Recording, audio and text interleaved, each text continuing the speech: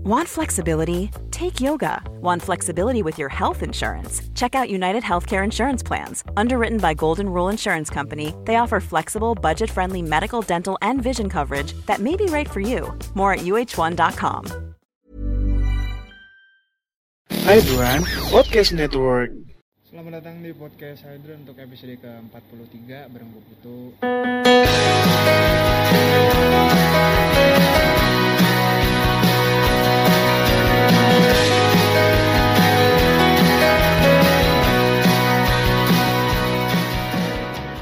Ini pertama kali kita ketemu ya. Yeah. Ada Tias.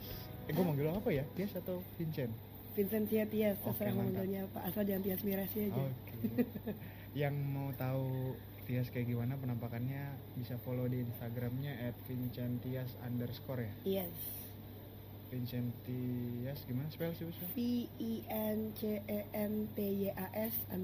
Oke. Gue nih ketemu Tias mau ngebahas sesuatu hal yang sangat sangat dibilang penting nggak penting. Ini tuh ada hubungannya sama, ini berhubungan sama kesehatan mental kan ya? Iya. Ya nggak sih? Mental illness ya. Ya, mental illness.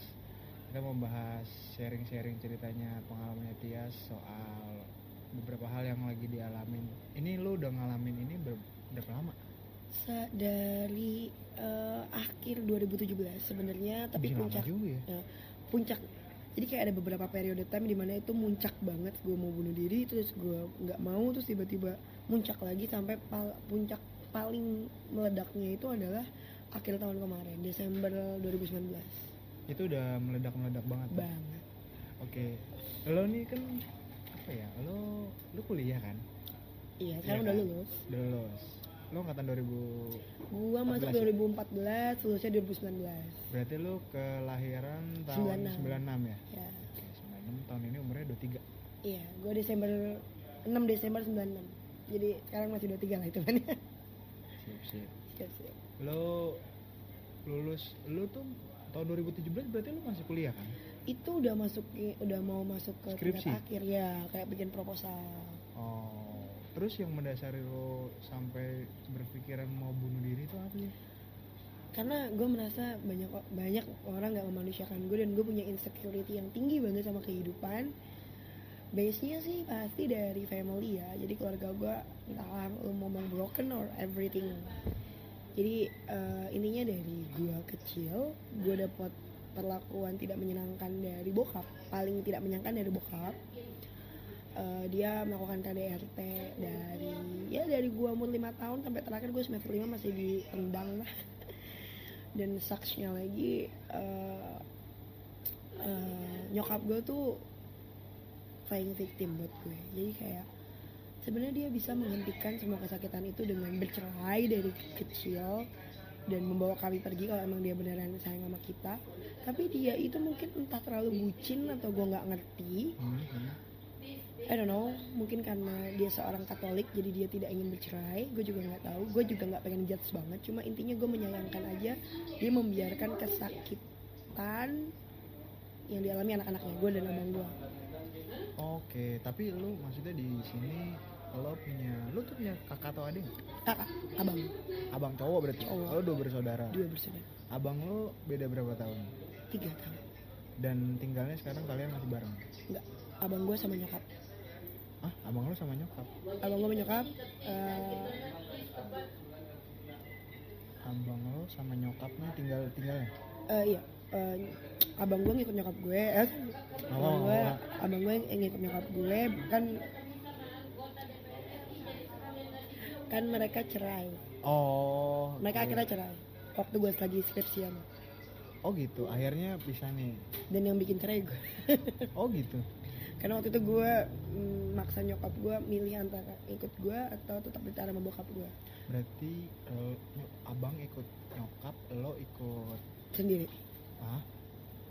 Terus bokap lu jadinya? Bokap gue di kampungnya. Oh gitu. Iya. Asli mana sih lu? Kalau bokap Cilacap, nyokap Semarang, ya gue apa? Ya udah gue antara itulah. Bokap Cilacap, nyokap Semarang. Bokap Cilacap, nyokap Semarang. Oke. Berarti ini nih ngomongin soal background lu dulu aja kali ya. Iya. Kayak kayak abang lo sama nyokap lo tinggal. Abang lo tapi udah married belum? Enggak, sama bahkan abang gue nih, jadi gue sama abang gue nih intinya adalah anak-anak yang penuh dengan ketraumaan gitu. Jadi kayak Oh jadi lu sama abang lo punya. trauma ya. Oke. Sampai sekarang abang gue tuh nggak pacaran, bahkan belum pernah pacaran bahkan. Serius nih? Nggak tahu, dia sih intinya dia takut dia kayak bokap gue. Oh dia belum berani. Kalau membuka gue dirinya takut ya. gue kayak nyokap gue. Ya berarti lu sama abang lo punya ketakutan yang sama ya. Iya, intinya ya pasti kayak gitu ya. Semua orang yang buat gue menjadi, gue bisa memahami banyak orang sih dengan kondisi gue ini, bahwa ya kadang ada hal-hal yang nggak lo inginkan tapi harus terjadi sama lo, mungkin yang disebut takdir itu sendiri. Tapi itu yang menentukan banyak hal akhirnya di kehidupan lo ke depannya. Bener. Terus kalau misalkan lo kan tadi ngebahas soal apa, perceraian ya. Iya. Dan lo maksudnya dari kecil udah ngerasain itu kan kayak KDRT. Iya. Lo tuh sama abang lo tuh sama lo punya sifat yang sama atau kayak abang lo ngikutin Gini. alur aja? Kalau gue jadinya extrovert, like gue harus melampiaskan gini, kita berdua sama-sama punya emotional condition yang buruk. Kenapa? Karena kita diperlakukan buruk. Kayak lo bayangin aja dari kecil kita dipukulinnya itu parah banget, dan halnya tuh sepele, alasannya selalu sepele. Contoh, nyokap bokap gue inget banget ini waktu gue SD kelas 1, abang gue kelas 3.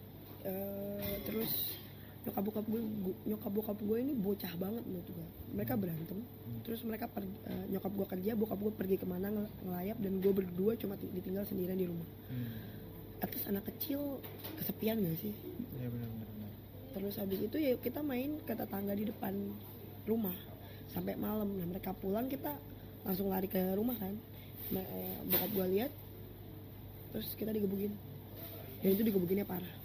Jadi kayak, dan digebukin pakai sabuk. Dan gue gitu ya? iya, jadi dan itu udah kayak penjagalan gitu. Jadi kayak abang gue digebukin dulu nih, terus gue nunggu di depan kamar. Nah nanti abang gue kalau digebukin gue suruh masuk. Oh gantian gitu. Ya Allah, kayak gitu ya.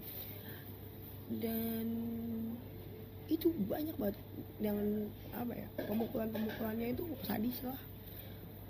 Bokap gue kadang kalau dia mukul tuh kayak monster, dan itu yang bikin apa ya, kayak gue sama abang gue tuh punya emotional stability yang kurang bagus. Karena gini, kita punya kemarahan dong dari kecil, tapi kita nggak bisa ngungkapin itu. Secara psikologis pasti ada dong. Iya benar. Pelampiasannya banyak.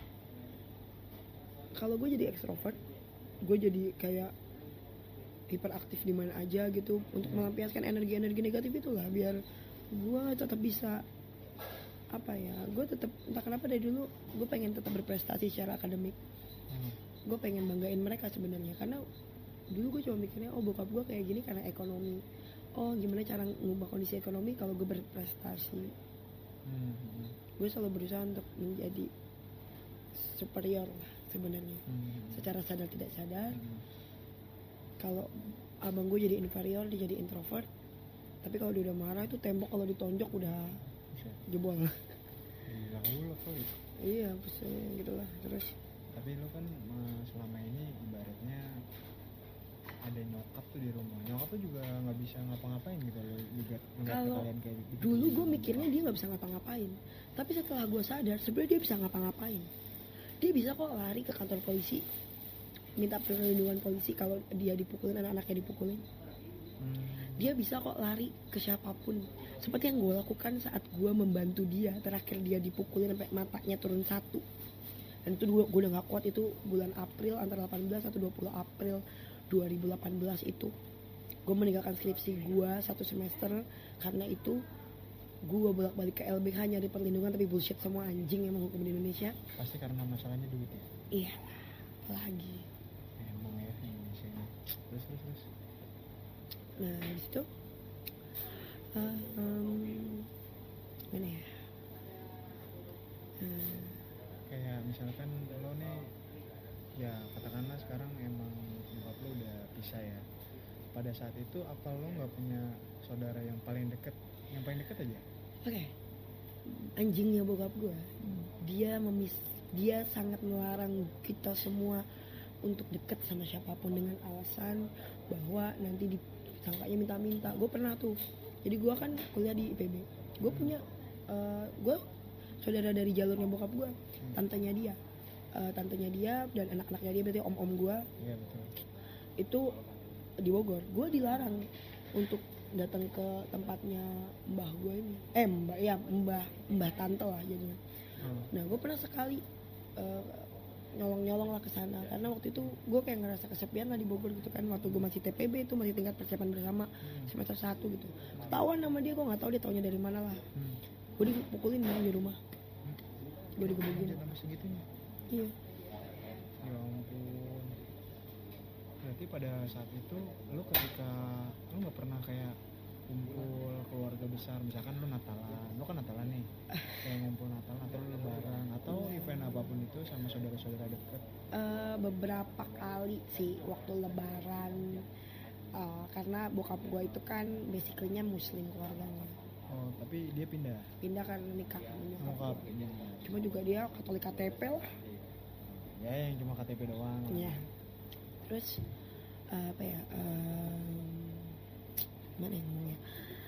Ya beberapa kali arisan keluarga gue dibawa karena gue berprestasi, jadi kayak gue tuh kayak prestisnya dia gitu loh buat ngomong ke saudara-saudara, oh ini anak gue nih gini gitu lah, you know. Walaupun gue nggak begitu suka, tapi dia juga tetap aja ngelarang gue untuk deket sama ini itu. Jadi terus anjingnya juga, kakaknya dia, Pak D, gue namanya Pak D Dodi, seorang general manager di Frisian Flag Indonesia. Duitnya banyak, rumahnya di mana-mana. Waktu malam dimana gue tidur di kantor polisi sama nyokap gue, karena gue bawa nyokap gue ke kantor polisi waktu itu sama abang gue buat ngelaporin bokap gue KDRT, dan gue berusaha buat seek help. Gue nelpon dia, gue ceritain kondisi gue, dan lo tau apa yang dia lakukan sama istrinya? Ngetawain, ketawanya gede banget. Dan dia nggak mau nyamperin kita ke Polres Bekasi, padahal rumahnya dia itu di Bumi Mutiara. Deket lah, Jati Asih kan di sana. Alasannya banyak, habis itu dibilang saya sakit lah, ini anjing lah, lo orang kaya, mobil lo ada.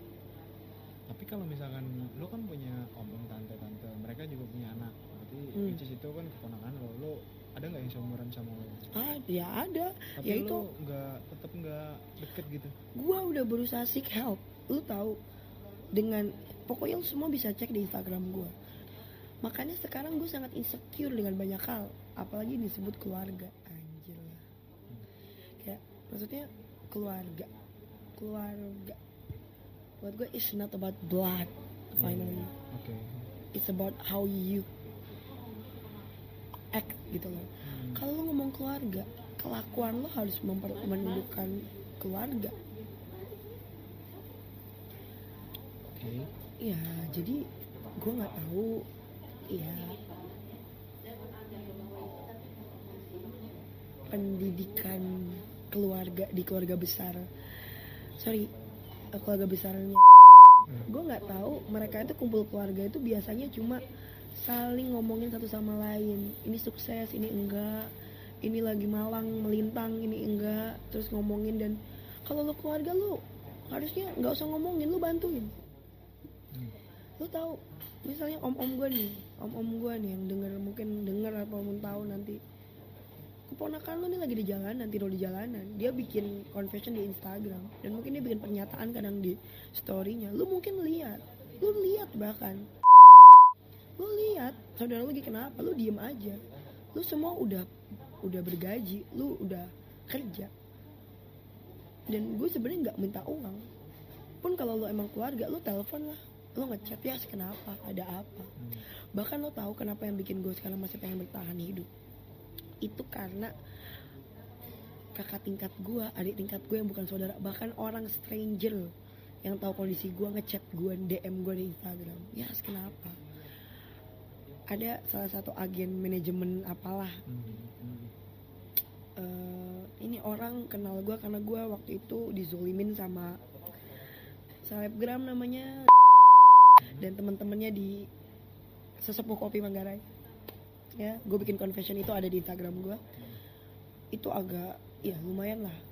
Si manajemen ini sebenarnya pengen pakai si Zara ini untuk jadi endorse-nya, Tapi karena ngelihat pernyataan gue di Instagram, karena gue belak-belakan gue mention karena gue udah sakit hati banget sama kelakuannya, gue dibully dan gue adalah ntar itu ada sesinya sendiri gue cerita. Akhirnya nggak jadi tuh pakai. Tapi orang ini akhirnya nanya, lu kenapa sampai bisa digituin orang di kafe? Nah macam gue ceritain perjalanan gue, intinya gue ke Jakarta itu kan gue pengen bunuh diri awalnya di Manggarai segala macam, dan dia lihat ijazah gue, dia tahu bahwa gue punya potensi segala macam. Dia sekarang ada di Abu Dhabi kantornya, dia nggak pernah ketemu gue, dia cuma tahu gue karena ada masalah di Instagram. Tapi dia yang bikinin CV gue, sini mana aku bikinin CV, minta data diri kamu. Dia yang support gue, walaupun nggak uang ya, tapi dia support itu. Lu bayangin bikinin CV loh, CV gue sekarang nih yang gue pakai buat ngelamar-ngelamar itu dia yang bikinin. Dia bilang, aku pengen ngelihat kamu sukses karena kamu punya potensi. Itu orang yang baru gue kenal. Sedangkan sepupu gue tuh diem aja. Mungkin mereka juga gimana ya, ada di dilema kali ya, kayak anjing nih, gue tuh mau ke arah yang mana ya, kalau yang kesana nanti nggak dianggap ini, kalau mau ke situ yang nggak dianggap itu. Ya itu berarti ngecut. Iya benar. Jadi ada di kebimbangan dan mungkin sampai titik sekarang ini mereka belum bisa menentukan kira-kira. Bukan, berarti mereka tuh lupa caranya pakai hati. Karena orang-orang itu pun kalau dibilang bimbang pasti bimbang, ini orang stranger. Sebenarnya mereka tidak punya kewajiban sama sekali untuk membantu gue. Bahkan ada nih, gue confess juga, kakak tingkat gue seorang anchor di CNBC, namanya Kak Axis in Axis. Gue itu cuma tahu nama, dia juga cuma tahu gue. Oh, sama-sama mahasiswa IPB. Dia dulu di IPB terkenal banget, dia bisa MC, pokoknya dia terkenal lah dia. Itu dia nge-DM gue, dia support gue, dan sampai sekarang dia masih suka ngirimin gue ya 50 kalau dia ada. Gue gak ngeliat jumlahnya, gue lihat gimana dia ikhlas bantu gue. Bahkan dia capek-capek nemuin gue di Tebet, pengen lihat gue nyanyi, karena gue suka ya numpang-numpang nyanyi di kafe gitu lah, karena gue suka nyanyi. Oh gitu. Tapi kan kalau lu nyanyi di kafe, lu sering gak sih nyanyi di kafe gitu? Jadi gini loh, nyanyinya tuh bukan dibayar ya, tapi gue kayak jadi pengunjung terus minta nyanyi gitu doang. Iya, kayak misalkan aku mau nyanyi dong. Iya sering. Iya kan. Ya itu awalnya di sesepuh kopi itu awalnya gue juga cuma pengen nyanyi, tapi akhirnya gue dibully. Hah? Kok dibully nyanyi? Nggak tahu, karena gue aneh. I'm a creep, I'm a weirdo. Gue tuh weirdo. Enggak, maksudnya apanya yang aneh? Nyanyinya atau apa? Iya, karena mungkin kelakuan gue di sana. Ya sebenarnya awalnya. Nah, karena cuma nyanyi kok. Nggak tahu lah, gue juga nggak tahu awalnya. Gue tuh orangnya gini loh, ketika orang menyapa gue sapa balik. Gue pertama kali di sana itu, ya itu karena gue mau bunuh diri. Akhirnya gue memutuskan buat, awalnya gue nggak kasih sepuh kopi. Gue itu tahu ada namanya kafe lah di Tebet gitu. Nah dari orang di dalam kafe itu bilang, lo kalau mau nyanyi ke sesepuh kopi aja tuh di Manggarai 24 jam buka. Gue kesana cuma buat nyanyi. Cuma emang kelakuan gue ya freak. Gue bikin origami, gue nyanyi sendiri ya. Sebenarnya wajar kan? Maksudnya itu wajar ketika pengunjung memang mau cari inspirasi atau buang sepet, ya itu gunanya kafe. Tapi ya awalnya gue disambut baik, tapi lama kelamaan gue mendapat banyak perlakuan aneh. Ya kayak gue kayak ngerasa gue itu kayak dijadiin kayak bahan leluconan mereka, sampai di titik dimana mereka ini berarti yang ada di orang-orang yang iya barista servernya. Karyawan situ. Ya si itu kan pacarnya salah satu server di sana, namanya. Gue tuh awalnya tersentuh sama mereka ketika gue bener-bener, karena gue masih trembling ya, kayak pengen mati anjing. Tiap gue keinget masa lalu gue tuh kayak pengen mati. Terus pernah di satu titik dimana gue pengen lompat aja ke kali itu di Manggarai itu kan. Mereka ngejar sih, terus pokoknya baik, tapi makin kesini makin ke itu kok gue ngeliatnya kayak manfaatin gue gitu, karena gue emang waktu itu lagi ada uang. Awalnya mereka kayak minta patungan miras, karena mereka suka minum angmer campur intis, gue nggak tahu ya. Setahu gue itu nggak boleh sih secara undang-undang kesehatan. Dan gue nggak tahu kenapa ada pembiaran juga dari manajer dan ownernya.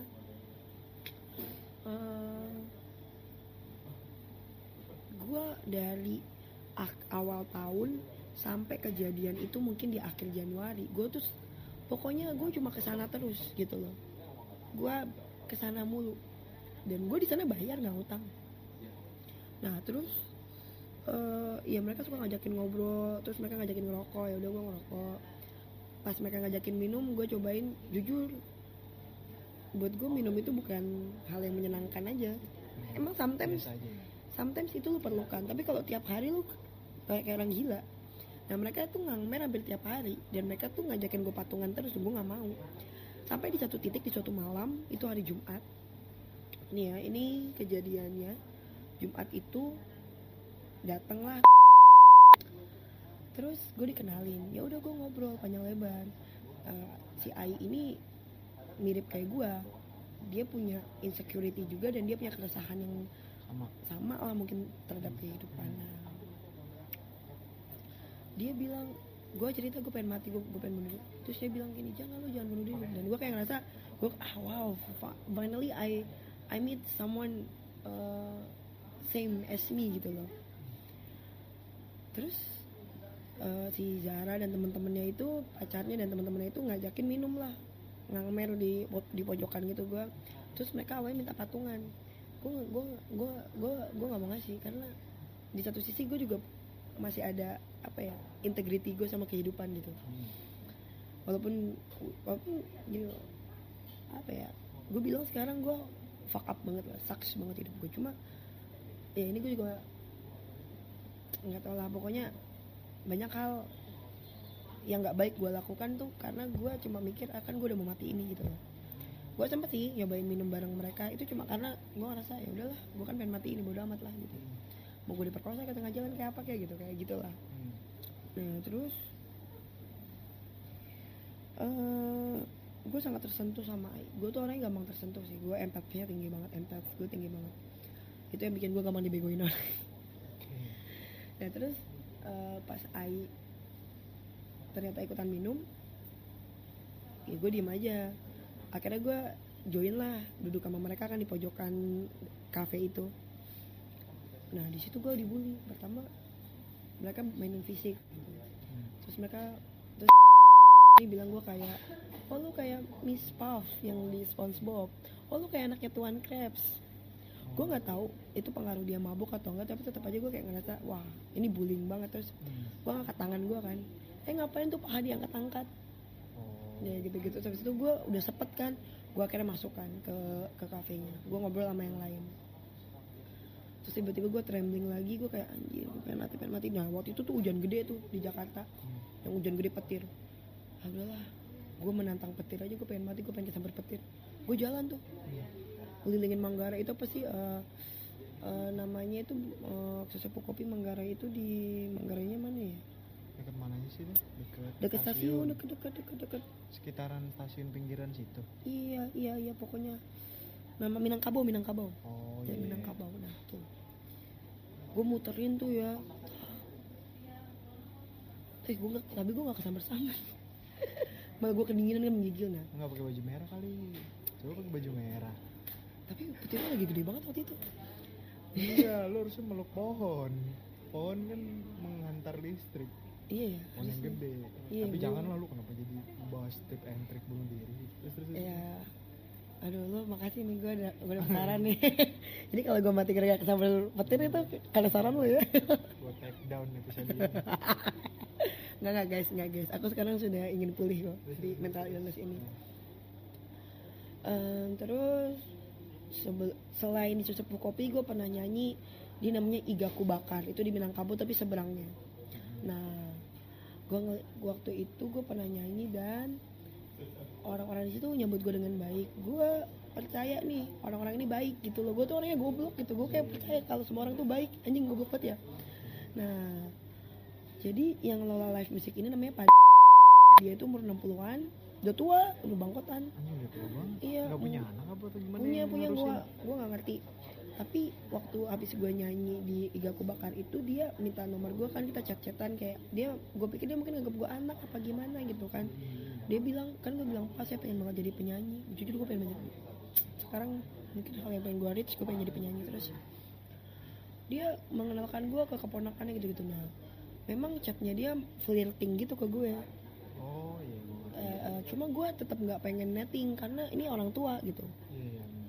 Nah dalam keadaan basah kuyup, gue udah basah kuyup gitu kan dari atas sampai bawah. Gue ngeliat itu kafe Iga Aku Bakar, gue mau nyamperin, terus gue telepon dia, Pak saya di depan, saya mau numpang dulu ya karena hujannya gede. Terus dia ngeliat gue kan, terus dia keluar tuh, terus gue nanya ownernya mana, kan dia kan yang bukan yang punya tapi dia cuma yang ngurusin live music. Ngelola gitu, ngelola musiknya doang, live music. Dia yang ngelola live musiknya. Kalau ownernya tuh namanya Pak. Ya udah Pak, saya mau nunggu di depan ya. Terus gue kebelet pipis. Gue bilang apa, saya mau kamar mandi ya. Ya udah, aku ke kamar mandi. Gue kamar mandi, pas gue keluar dia langsung gini, kamu nggak mau ganti baju aja di kamar saya? Terus gue kayak udah mikir aneh-aneh. Enggak pak, udah gue keluar lagi kan tuh. Itu kondisinya baju kuyup. Iya. Kenapa nggak minjem baju? Takut gue kan minjem baju. Nggak, tapi tetep aja gue takut kayak deg gitu, kayak entah kenapa feeling gue kayak kuat. Gak enak gitu. Ya. Nah, akhirnya gue duduk di depan, dia nemenin depan. Oh, terus habis itu dia langsung gini, aduh kamu kenapa anakku? Terus dia kayak ngerangkul gue, terus dia nyium pipi kanan pipi kiri gue tuh pakai nyium, literally bukan kayak cipika-cipik yang kayak pipi sama pipi, tapi ini nyium pakai bibir. Oh iya. Pak tuh gue kayak langsung, ini orang kenapa ya? Terus tapi gue masih berusaha posting. Oke, iya pak. Gue duduk, dia duduk, terus dia megang paha gue dari sampai bawah. Sat. Gue langsung, aduh pak. Gue langsung berdiri. Gue berdiri dan rangkul gue dari belakang. Sat. Pak apaan nih pak? Terus gue lepas, gue udah gak kepikiran apa-apa bro. Gue lari. Wush. Itu jam berapa? Itu subuh. Jam subuh. 6 pagi. Anjir bukan subuh, anjir pagi itu. Iya karena kan jadi kejadiannya tuh pas pokoknya gue gitulah, gue tuh kayak gue tuh udah kayak fuck up banget waktu itu. Nanti saat itu gue balik lagi ke sesepuh kopi itu dengan kondisi gue basah kuyup. Kan perjalanan ceritanya dari Jumat malam, ini udah Sabtu pagi. Si Ai nyamperin gue ngerasa gue nggak sendiri. Gue ngerasa akhirnya gue ketemu orang yang sama kayak gue. Dia juga punya kepedihan yang sama hidup gitu lah. Adalah itu ceritanya dia, gue nggak mau bongkar. Terus akhirnya tapi gue tahu dia, terus lo mau apa? Gue mau cerita sama lo. Akhirnya waktu itu gue masih punya pegangan untuk nyewa kosan sebulan di Manggarai di Gang Bakti 6. Oke. Ya udah lu mau gini, karena waktu itu gue punya janji sama orang di kokas. Gue bilang lo mau ikut gue, kita ngobrol di kosan gue mandi, lu tidur, gue beberes, lu tunggu, ntar kita ngobrol lah kita segala macam. Gue bawa ke kosan, gue tidur dia. Udah kan beberes segala macam. Ya dia cerita banyak, dia cerita tentang bokapnya meninggal dan pokoknya keresahan dia. Oke guys, lu kalau mau tahu nanti itu orang tuh keren banget sebenarnya si Ai ini orangnya keren. Dia itu seorang visual designer gitu loh, visual designer grafik kayak DKV gitu, tapi dia otodidak dan dia keren banget. Mungkin pasarannya dia bukan pasaran Indonesia, bahkan pasaran Eropa. Nah dia bilang, yes kalau lo mau bunuh diri ke gue aja. Dan gobloknya gue kesentuh sama omongannya dia, padahal harusnya gue sadar dia tuh lagi mabok. Dia ngomongin ya dia bilang pokoknya kalau lu ada apa-apa ke gue jangan lu bunuh diri gitu. Jadi kan gue kayak ngerasa ada yang nge-hold gue nih, tapi begonya gue percaya sama orang mabok. Oke, itu kelar, gue anterin dia ke rumah, naik Grab car karena kunci motor dia dan segala macamnya di temennya Eki dan temennya udah balik gitu kan, abis mabok-mabokan kan balik. Gue anterin dia ke rumahnya di Matraman, dekat Gramedia. Gue ngobrol sama dia akhirnya segala macam A sampai Z, dan intinya gue pikir di situ dia udah nggak mabuk gitu. Intinya dia bilang pokoknya kalau nama lo ke gue gitu ya. Oke, berhenti di situ. Di hari Sabtu itu gue ke kokas, gue juga nyanyi di kokas, maksudnya gue minta nyanyi, terus gue ketemu teman gue. Tapi gue udah capek banget di situ. Gue galauin mantan gue dan galauin bokap gue karena gue sayang banget sebenarnya sama bokap gue. Sebajingan-bajingannya gue sayang sama dia karena gue tahu dia kenapa. Kalau gini, gue yang sekarang mungkin dianggap orang weird, mungkin bilang orang aneh, mungkin dianggap orang cari sensasi atau apapun. semua orang tuh punya alasan. Pelacur, pembunuh, itu pun dia punya alasan. Dan lu nggak bisa ngejudge gitu aja. Semua orang juga pengen hidup normal kok. Yang dikatakan normal gue nggak tahu apa sih sebenarnya. Atau pengen hidup baik-baik aja, damai. Tapi terkadang semesta suka berbicara lain. Gue tuh Atau academic dulu- pressure banget sih. Atau teman gereja mungkin, atau Bullshit lah semuanya menurut gue. di organisasi mungkin, Ya, siapapun itu. temen itu ternyata mungkin definisi temen itu ada pas seneng. Pas gue lagi fuck up, mereka nggak ada. Tapi lo kalau lo tipe yang kayak misalnya lo lagi ada sesuatu, lo update sesuatu semuanya di Instagram atau Dulu sosial enggak, media nggak? dulu enggak, tapi sekarang iya. Karena buat gue pengen menyampaikan sama dunia apa yang gue rasakan. Ya maksudnya setidaknya mereka yang ngikutin lo di sosial media Iya, lo pada tahu ya kan. tahu. Nah respon mereka gimana? Iya, berbeda-beda. Bahkan ada yang Maksudnya kan ada yang ini kalau ya nggak- lu lihatlah, ada beberapa komen di IG gue tuh yang orang-orangnya ada yang nyemangatin, ada juga yang Iya. walaupun sedikit ya, gue kan bukan selebgram. Ada yang gini, katanya mau mati, labil lo yang gue digituin. Ya at least ada yang support lo lah dalam Iya, keadaan sekarang makanya that's why gue sekarang sedang memulihkan diri gue. Gue mau bayar semua utang-utang gue mau cari kerja, gue mau melakukan apa yang gue suka, yaitu nyanyi. Gue pengen nyoba untuk memperdalam hobi gue. Selain nyanyi, gue juga suka dance. I like do dance, I like do arts like drawing and make poems. Terus gue juga mau nata lagi academic future gue. Gue pengen nyoba S2 pada akhirnya, gue pengen S3, gue pengen pada akhirnya, karena gue sudah merasakan bertahun-tahun menjadi manusia yang tidak dimanusiakan oleh banyak orang, maka I want to choose this path that I want to show how to humanize human. I want to learn that and I want to do that to others. Kalau banyak orang memilih untuk lupa menggunakan hatinya sehingga mereka lupa untuk memanusiakan manusia, gue pengen berperan menjadi orang yang bisa memanusiakan manusia. Udah gitu aja. Oke, berarti sekarang kondisi lo udah beda lah, Better lah. better lah ya. Ya ini juga karena orang-orang yang gak gue kenal tapi mereka support gue sampai sekarang. Ya lo bisa sortir aja gak sih, kayak ini orang-orang yang nggak ngasih impact positif ke gue, ya udah gue filter aja udah. Iya. Ya udah kalau emang nggak penting ya ngapain gue saut-sautin, atau lu nggak usah lihat mereka ngapain lo gitu, masa atau nggak lu tutup kuping aja lah, masuk kuping kiri, kuping keluar kuping kanan gitu. Ya mungkin gue orang yang paling sensitif di dunia kali ya. Ya itu sih mungkin nggak bisa ya, kalau sensitivitas orang kan nggak bisa dihilangin gitu aja, Iya. ada bawaan kan. Tapi kan lo bisa, setidaknya lo bisa ngerem, lo bisa sortir, ini orang nggak guna gitu buat hidup gue, ya udah ngapain gue dengerin dia, ngapain gue ngikutin apa yang dia omongin, ngapain gue harus melakukan sesuatu hanya karena dia yang ngomong gitu. Itu bisa kan, setidaknya paling nggak hal itu kan bisa buat diri lo makin positif. Apalagi sekarang lo bilang kan tinggal di jalanan lah atau apa. Iya, gue sekarang tinggal di jalanan guys. Gimana coba lu tinggal di jalanan? Iya, gue tidur di McD, di KFC, musola. Gue memanfaatkan seluruh area publik yang menyerap pajak kita ya. Lu gak diusir apa? Enggak, orang kasihan emang gue kayaknya. Masa sih? Enggak lah, kalau di McD kan 24 jam. Iya. Lu 24 jam gak? Jadi buat yang mau kaburnya ke McD aja lumayan, banyak gratisan. Oh gitu? Gratisan potongan harga. Lu download aplikasi McDonald's itu banyak tuh. Anjir. Kok Promo lu. bener. Enggak bener. Gue bertahan hidup dengan promo-promo. Tapi lu kalau hidup di jalan lu punya stok uang berapa anjir? Makanya gue banyak utang bego. Oh gitu? Lu banyak utang buat apa? Buat hidup?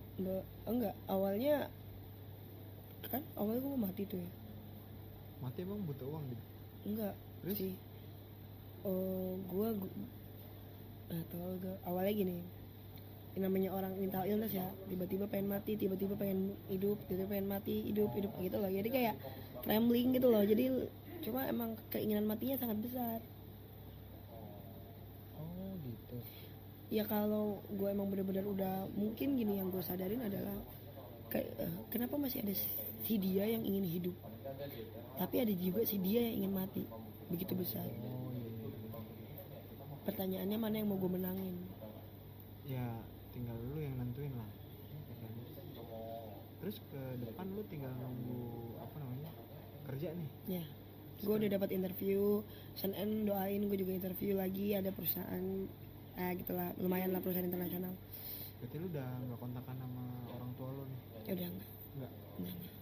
Berarti setidaknya kalau lu dapat kerja lu bisa ngelupain itu lah untuk sementara waktu. Jadi sekarang gue cuma mau fokus sama diri gue, nge-build lagi diri gue.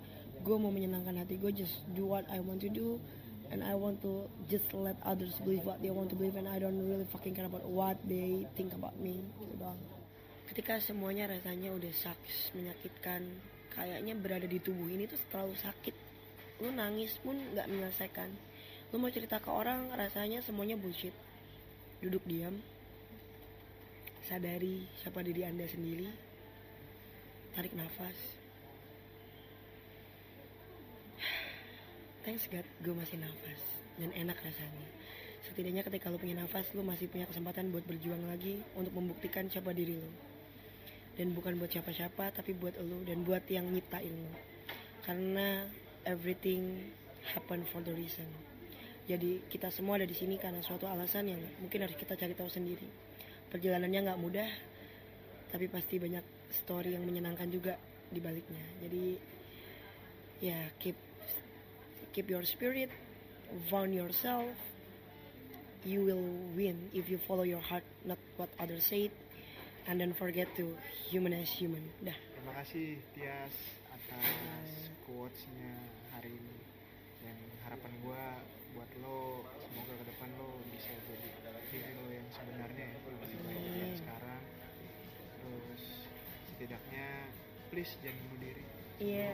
Episode ini publish. Iya. Mantap. Cuma sampai publish dah. Jangan, kalau bisa seterusnya lah. Gitu, oke. Thank you Tias ya. Siap. Sampai ketemu di lain waktu, kita ketemu lagi. Siap. Siapa tahu juga lo juga mau bikin podcast. Next time ajarin nih. Ya, oke. Itu ya guys ya. Oke. Bye. Bye.